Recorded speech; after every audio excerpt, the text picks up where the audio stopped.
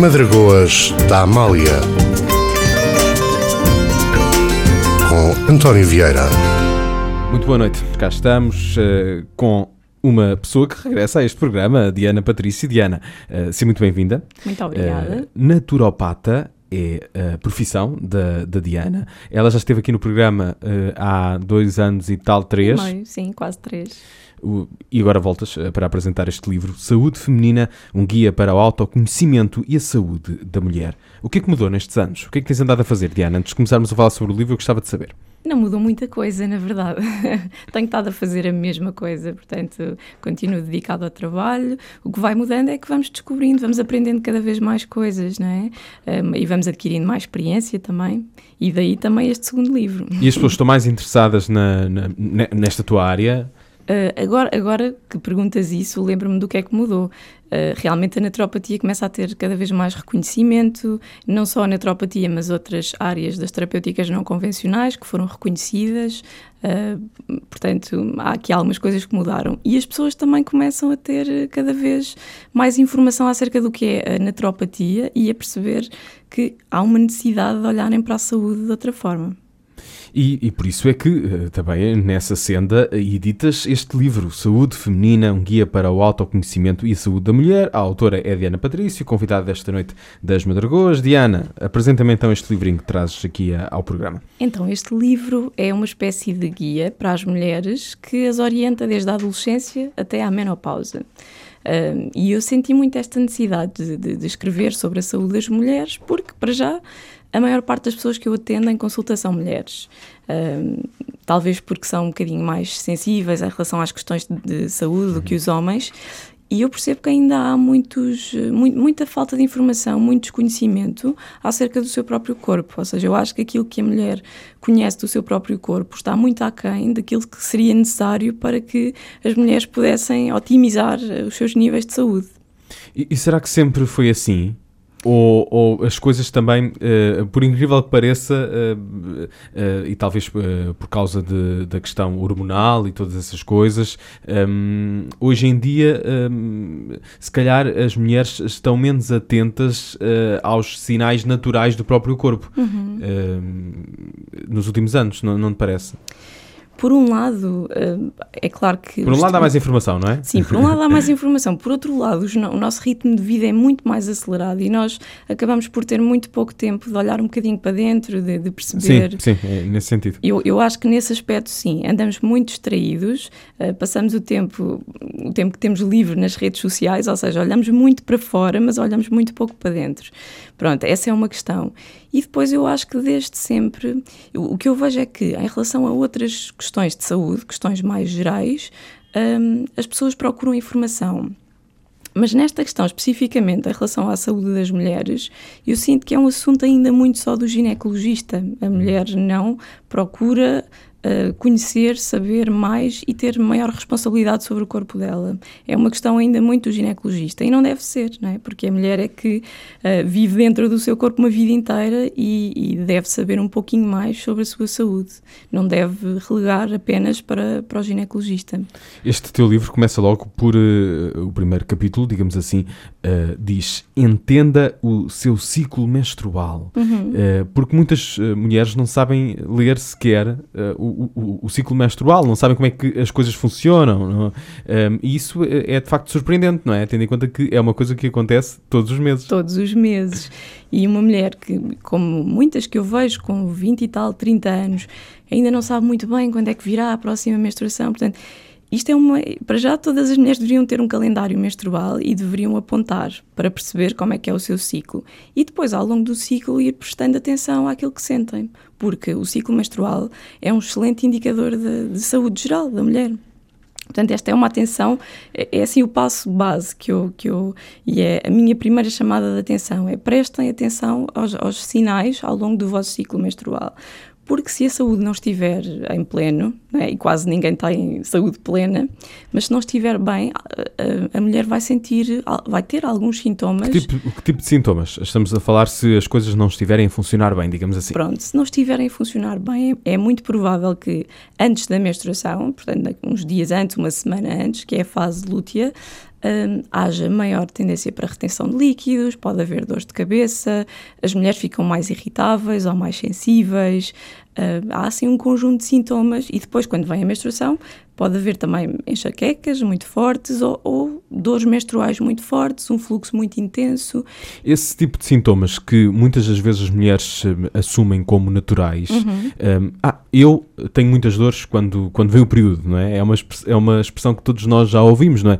É mesmo de mim, mas isso pode querer indicar qualquer coisa que está mal. Exatamente, pode indicar e indica mesmo. Normalmente isso acontece quando os níveis de estrogênio se sobrepõem à progesterona, portanto quando há um desequilíbrio hormonal. E isso é um resultado, muitas vezes, de um estilo de vida desequilibrado. Uma alimentação mais inflamatória, ou seja, quando a mulher consome alimentos que não deve, não é?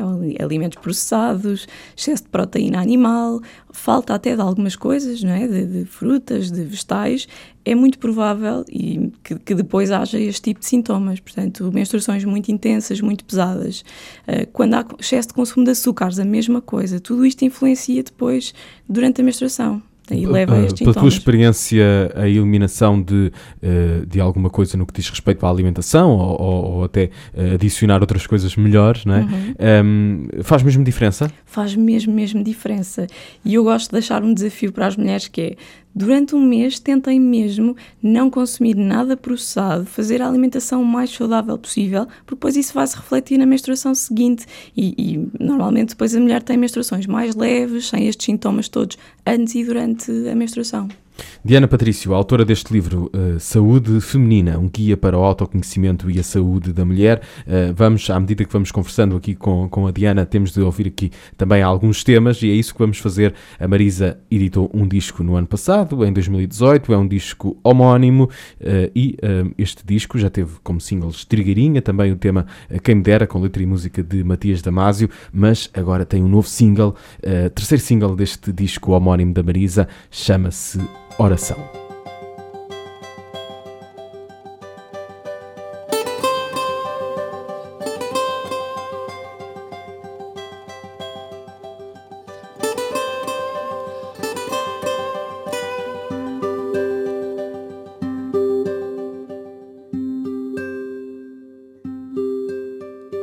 Triste e só anda meu coração, como anda a folha perdida no vento.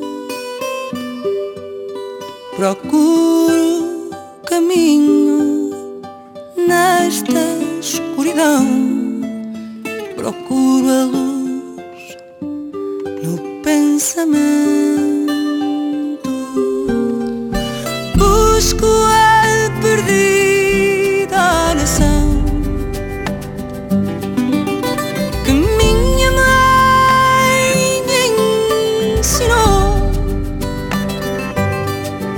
Quero gritar a verdade, quero gritar a verdade,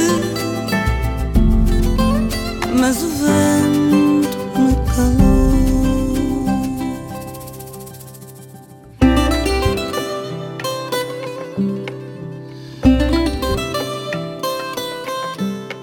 Pareço a madrugada molhada e fria que vagueia como louca pela cidade. Nada me aquece, alma vazia, estou sem tempo, mas com idade. Busco a perdida oração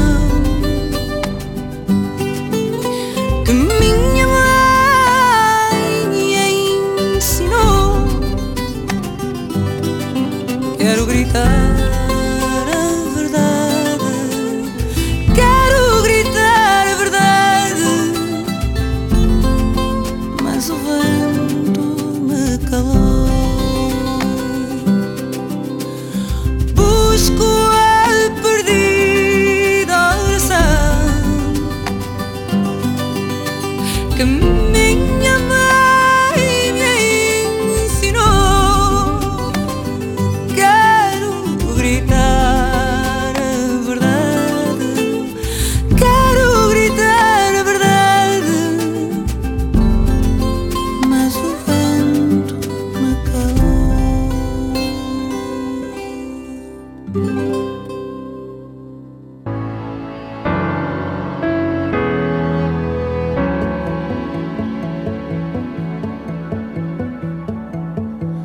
É de manhã e vejo-te a dormir.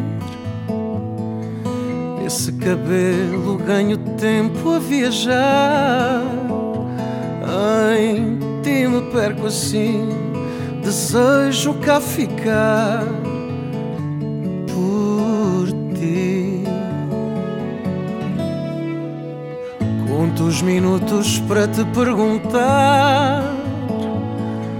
Roubaste o brilho à lua, ao céu e ao mar. Que a vida é bem melhor contigo ao pé de mim. Assim. Será que é paixão? Será que é o amor em construção?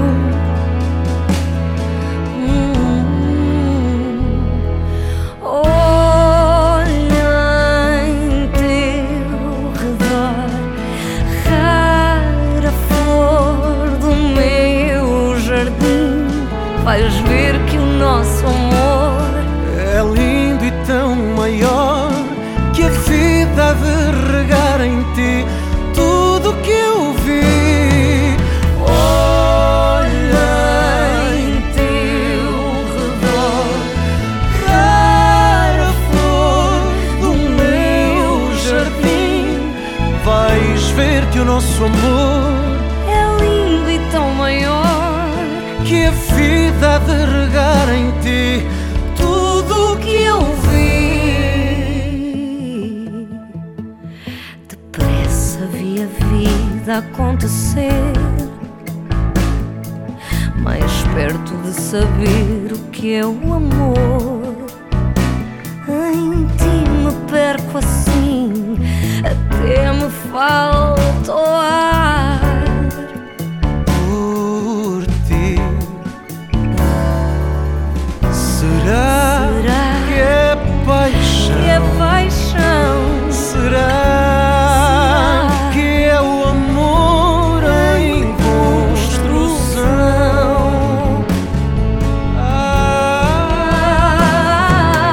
Olha em teu redor, rara flor do meu jardim. Vais ver que o nosso amor é lindo e tão maior, que a vida há de regar em ti tudo que eu vi. Olha em teu redor, rara flor do meu jardim. vais ver que o nosso amor É lindo e tão maior, que a vida há de regar em ti. tudo que eu vi. Será Será que é paixão? paixão? Será que é amor em construção? Depois de Oração, Marisa, ouvimos este novo tema do Marco Rodrigues. Ele não está sozinho neste tema, chama-se Amor em Construção e conta com a voz também de Marisa Liz, dos Amor Eletro. Aliás, ela foi também a autora da letra aqui cantada pelo Marco Rodrigues e pela própria Marisa Liz. Estou à conversa hoje com Diana Patrício, naturopata e autora deste livro, Saúde Feminina, um guia para o autoconhecimento e a saúde da mulher. Este livro nasce, e, aliás, começaste a dizer isso logo no início desta conversa, nasce de uma espécie de necessidade, não é? Ou seja, tu, com o teu trabalho, percebeste que as mulheres procuravam-te às vezes com estas questões, não é? Uhum. E quando elas te dizem, quando elas te perguntam qualquer coisa a propósito deste assunto, notas que a postura é diferente do que se estivessem a falar de um outro assunto qualquer a propósito da saúde do corpo também? Acho que ainda há um tabu. Não acho. Acho é que ainda há muita distração e normalmente não são as mulheres que me perguntam, sou sempre eu que pergunto a respeito das menstruações. Ok. Portanto, isto é que eu acho que é um problema, elas quase nem se lembram.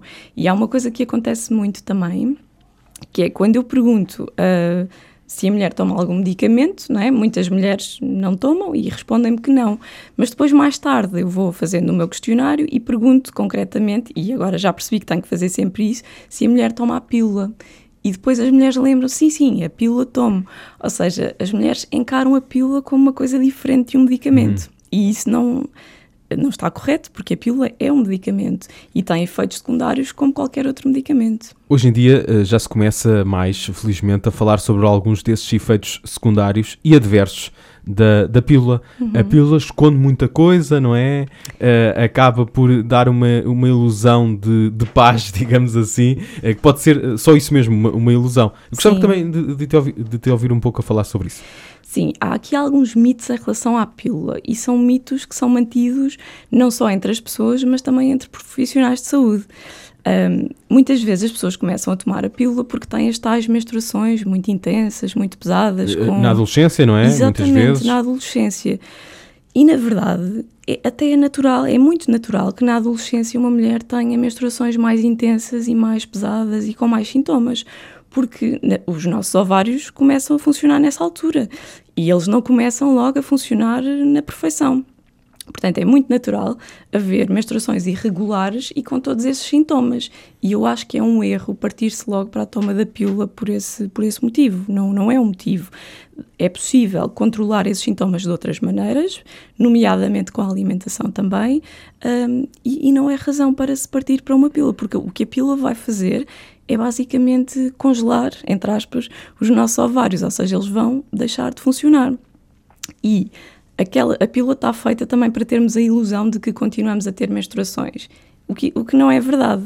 O que acontece quando nós paramos, portanto, a mulher inicia a toma da pílula no dia 1, para no dia 21 e depois espera durante 7 dias e tem uma hemorragia. E as mulheres confundem muito essa hemorragia com uma menstruação, mas isso na verdade não é uma menstruação.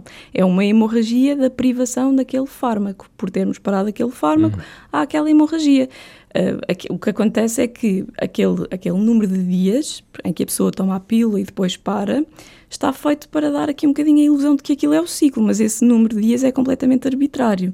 A pessoa poderia parar a pílula aos 42 dias, ou 58, ou qualquer outro número. Portanto, aquilo não é uma menstruação.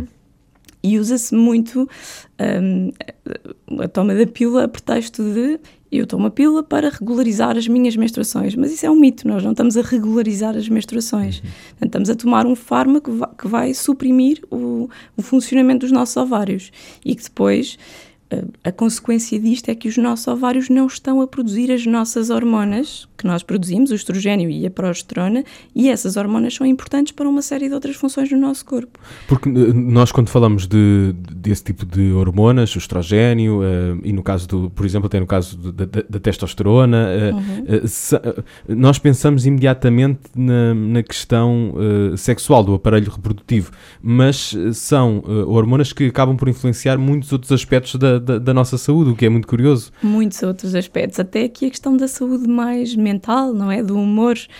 Por exemplo, a progesterona tem a capacidade de se converter noutras substâncias que atuam, uma delas é a alopregnanolona, que atuam ao nível do sistema nervoso e que ajudam a acalmar.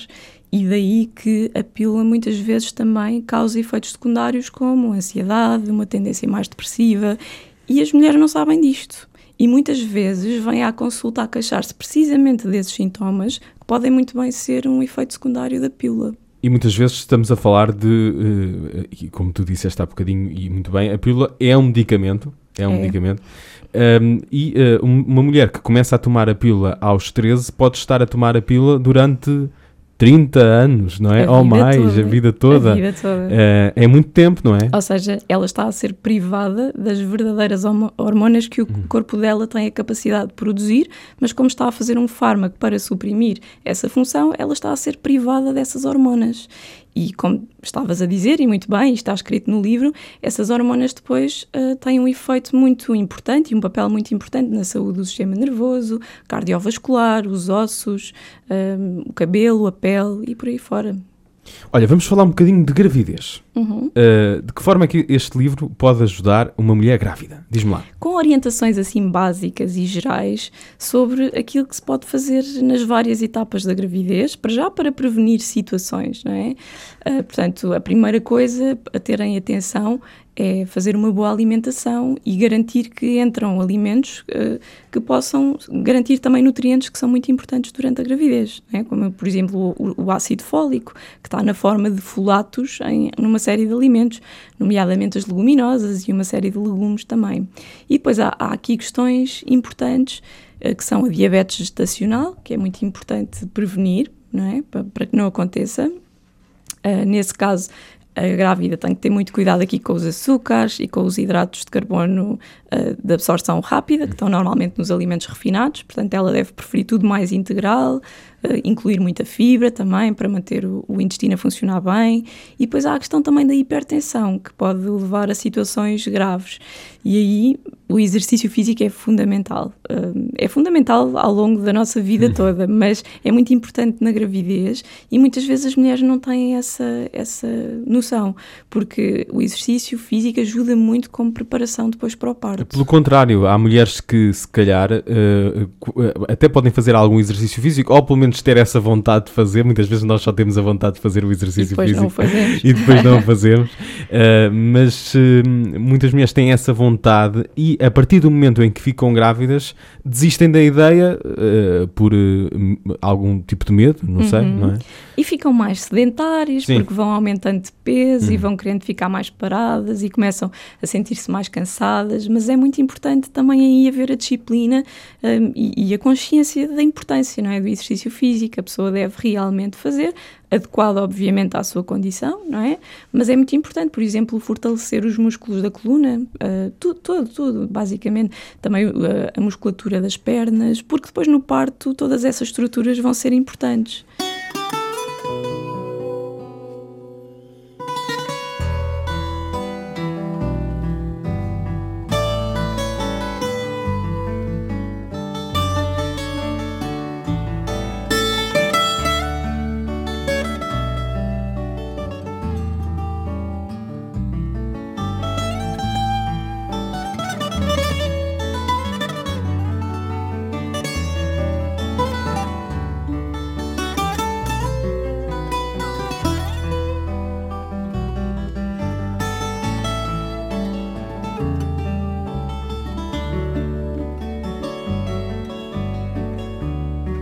Eu não estava à tua espera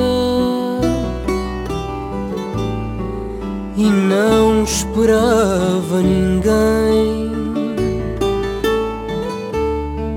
mas chegou a primavera e tu chegaste também. Eu não estava à tua espera e nem esperava ninguém. O vento beijava as flores num perpétuo movimento, a me beijar-me amores dos teus cabelos no vento. O vento beijava as flores e eu fui no movimento. Os meus olhos indiscretos nesse teu discreto olhar viram os sonhos secretos que estavam por partilhar e não mais foram secretos. os sonhos do teu olhar.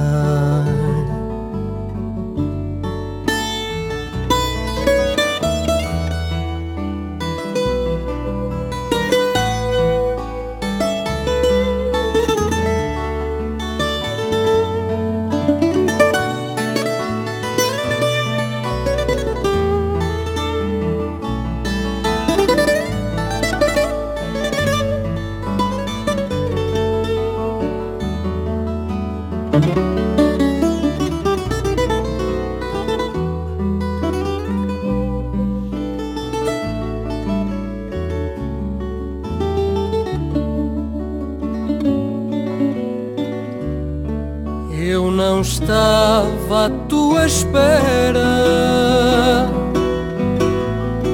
eu não esperava ninguém, mas chegou a primavera e tu chegaste também. Hoje ainda é primavera e tu estás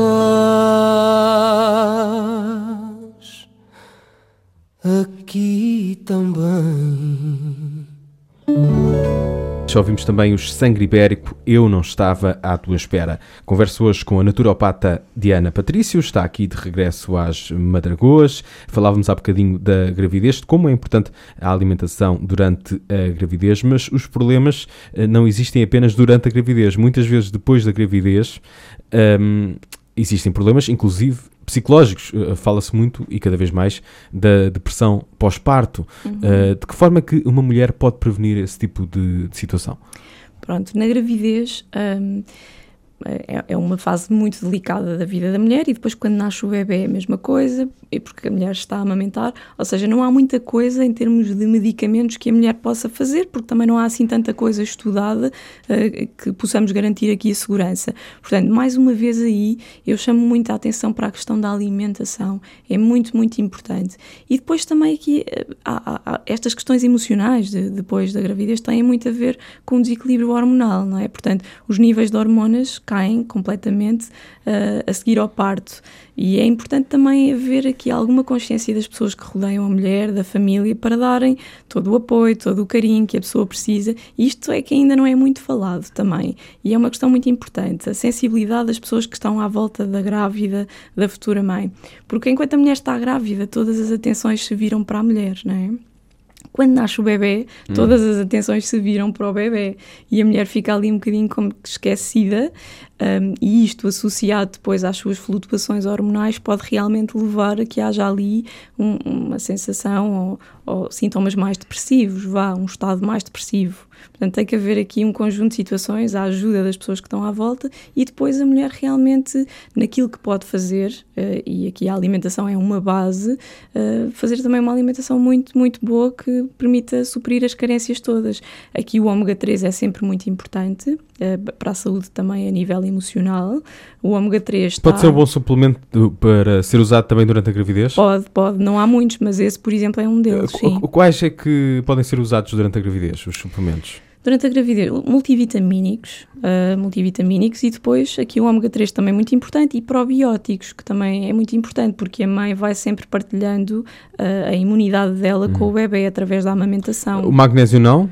O magnésio também é muito, muito interessante quando há estados assim, ou mais depressivos ou de maior ansiedade, porque o magnésio, ele normalmente está incluído nos multivitamínicos, mas pode ser necessário dar uma dose maior realmente nas situações de maior agitação mental, maior ansiedade, sim. É muito interessante o magnésio. Estamos quase aqui a seguir uma ordem cronológica, não é? Pela vida de uma mulher e, aliás, o próprio livro está assim organizado.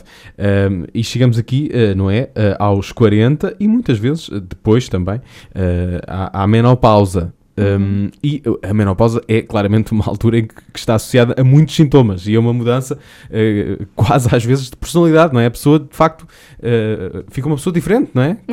Eu conheço alguns casos desses, não é? Em que a pessoa transforma-se com essa desregulação hormonal ou não é necessariamente? É uma alteração definitiva, é uma alteração hormonal, não tanto uma desregulação, mas simplesmente a mulher deixa de estar em idade fértil e, portanto, deixa de produzir as tais hormonas que estão associadas à fertilidade, o estrogênio e a progesterona. Portanto, estes níveis vão também diminuindo até ficarem em níveis muito baixinhos.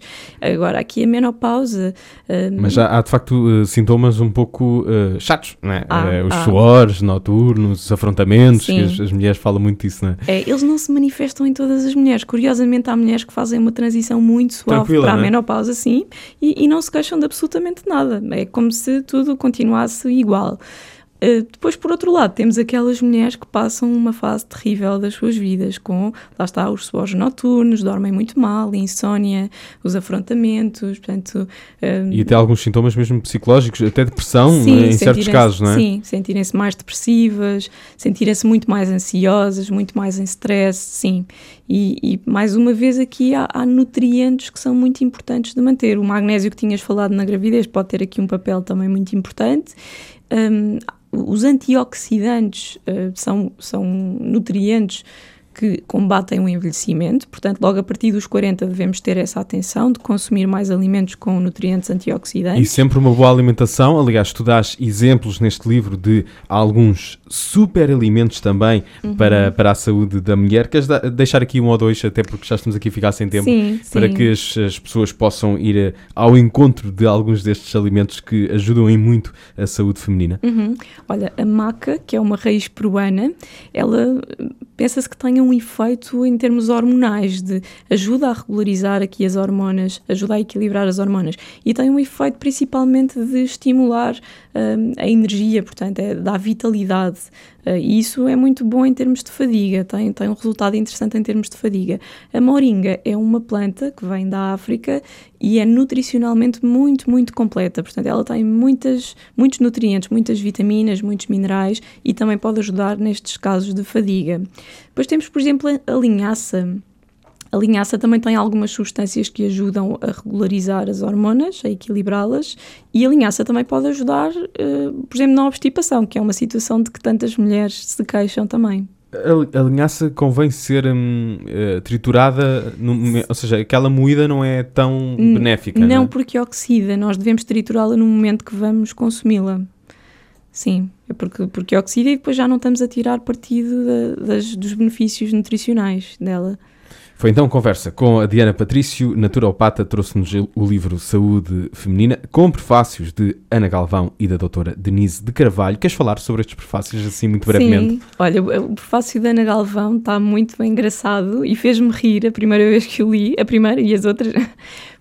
ela tem um certo sentido de humor, ao mesmo tempo que ela consegue retratar também o que é a vida de uma mulher com os seus 40 anos, não é? Uma mulher com filhos, uma mulher que tem um trabalho, uma mulher que passa por uma série de desafios que todas passamos e quase só nós é que conseguimos compreender. E eu estou muito grata à Ana Galvão por ter escrito, aliás, o prefácio. E depois a doutora Denise de Carvalho é uma médica brasileira, ela é gastroenterologista e cirurgiã gástrica, e eu tenho acompanhado o trabalho e o percurso dela ao longo dos últimos anos. E é um trabalho com o qual eu me identifico muito, porque apesar dela ter uma formação de base mais convencional, não é? De cirurgiã, ela tem uma visão muito holística da saúde. E o interessante aqui é até as terapias menos convencionais, digamos assim, entrarem cada vez mais em diálogo com as convencionais, não é? Claro que sim, claro que sim. A melhor terapêutica, a melhor abordagem é aquela que beneficia o paciente. Portanto, seja ela da medicina convencional ou uma medicina não convencional, os profissionais devem unir-se em prol dos interesses do paciente. E para uma pessoa, no momento da sua vida, a melhor coisa a fazer pode ser tomar um antibiótico, não é? Quando tem que ser, temos que os tomar, e podem fazer a diferença entre vivermos ou não, não é? Sim, sem dúvida.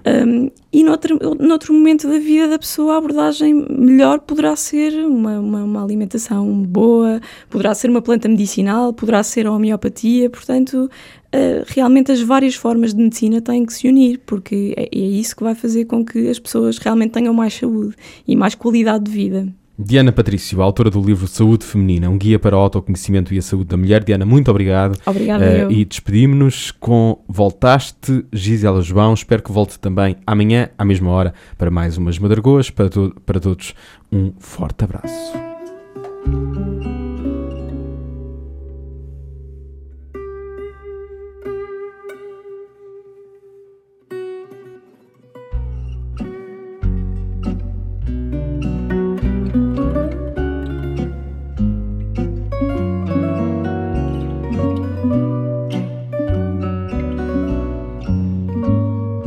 Voltaste, ainda bem que voltaste. As saudades que eu sentia não podes avaliar. Voltaste e a minha vida vazia voltou aquela alegria que só tu lhe podes dar. Voltaste, ainda bem que voltaste, embora saiba que vou sofrer o que já sofri.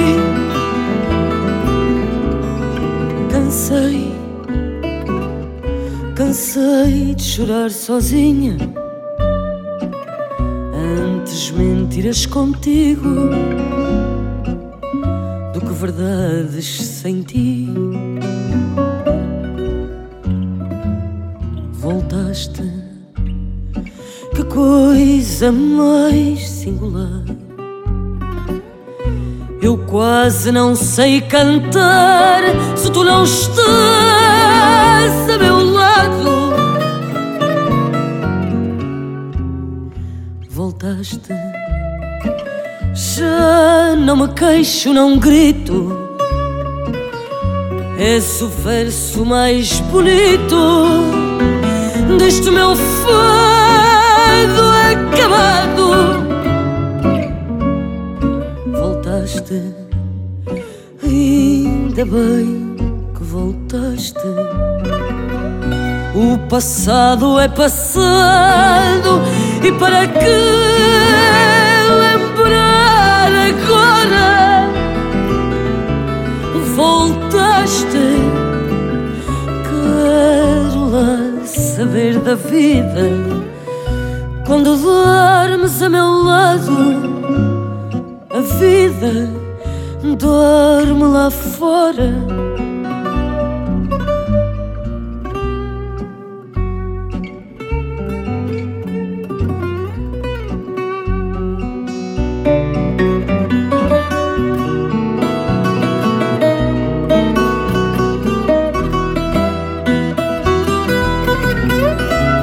Voltaste, quero lá saber da vida quando dormes, quando dormes.